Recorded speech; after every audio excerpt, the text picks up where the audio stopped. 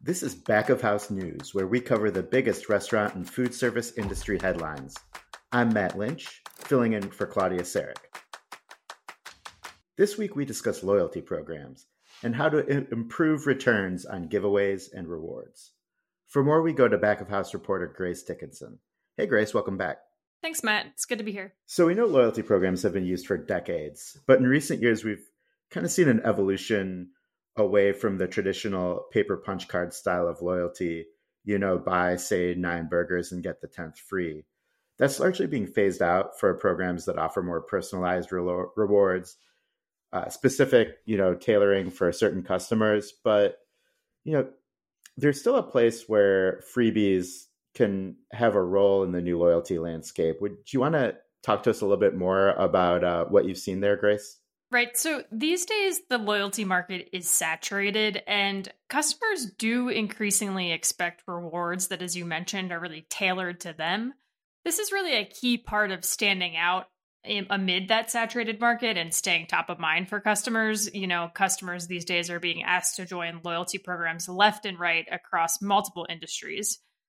But everyone does love a good giveaway. So it's really just about making those rewards relevant to each customer, as opposed to sort of creating these one-size-fits-all rewards that go out to everyone.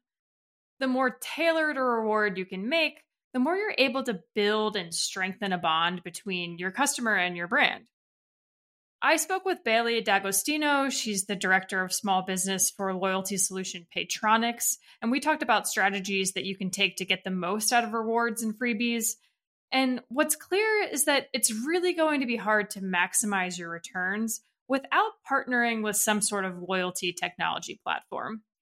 These platforms enable you to track customer behavior. This includes, factors like how often a customer comes in, what days and times they visit, even what they order, how much they spend. And those are insights that you really need in order to segment your customers and then be able to tailor that programming and messaging, according to what your customers' behaviors and actions are. Yeah, that makes sense. It's really about streamlining that process. And we know there are a bunch of platforms out there that help restaurants with that loyalty progress. You mentioned Paytronix, Thanks, Tapmango, or a couple others. So once you're able to do that segmentation for your customers, what are some of the strategies you discussed for really maximizing the impact of those loyalty giveaways? So one primary tactic is to use loyalty rewards to drive customers to higher priced menu items. So let's just look at an example. Say you run a taco shop where 80% of your customers purchase a soda with every order.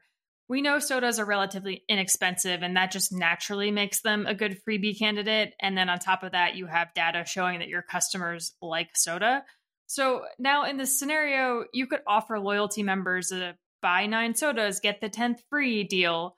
Or you could drive more profitable and targeted behavior using that same freebie, the soda, but a different deal. So let's say it could be buy 9 tacos, and on your 10th order, you get a free soda.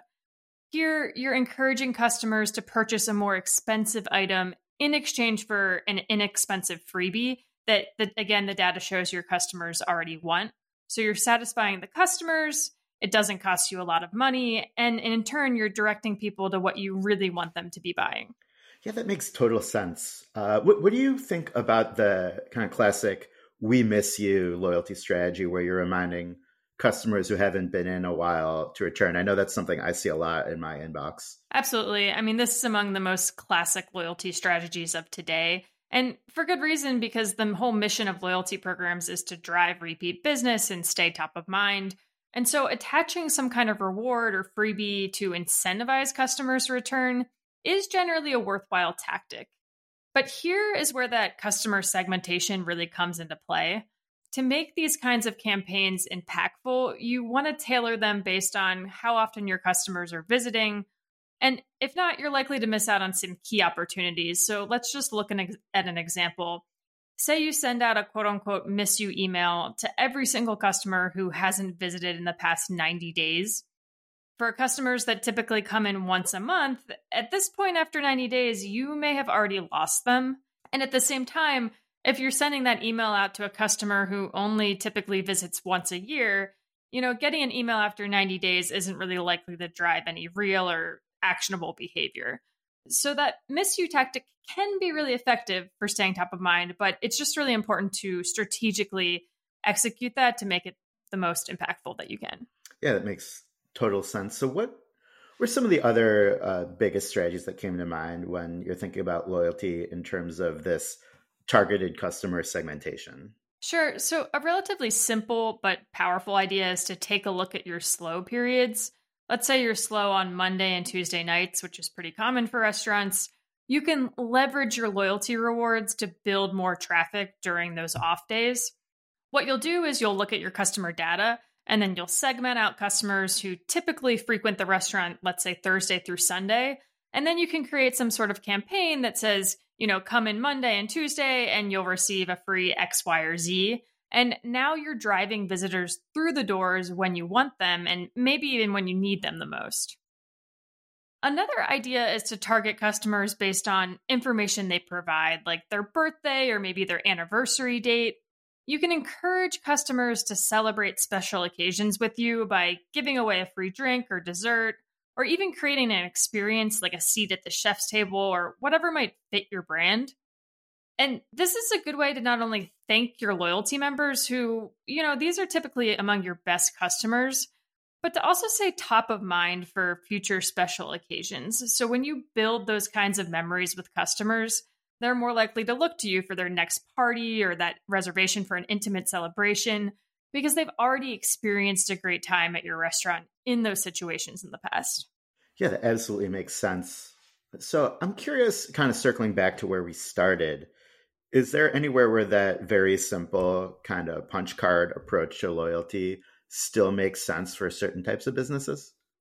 I did speak with D'Agostino from Patronics about this, and she said that straightforward buy X, get something concept can still apply for QSRs and especially for coffee shops, which is where you see punch cards still most commonly being used. But if a place only sells coffee, then that might really be all you need to become the go-to spot for your customers as they're, driving on the way to work. But D'Agostino does believe that using an actual paper punch card is outdated. There are relatively simple digital swaps that with the right technology in place you can make, like maybe replacing the punch card with a swipe card that you run. And that just makes it generally a lot easier to track the effectiveness of your loyalty program. Absolutely. Well, thanks so much, Grace. We know loyalty is a super important topic and is likely to remain so for the foreseeable future. So I think this was really helpful. Absolutely. Happy to be here.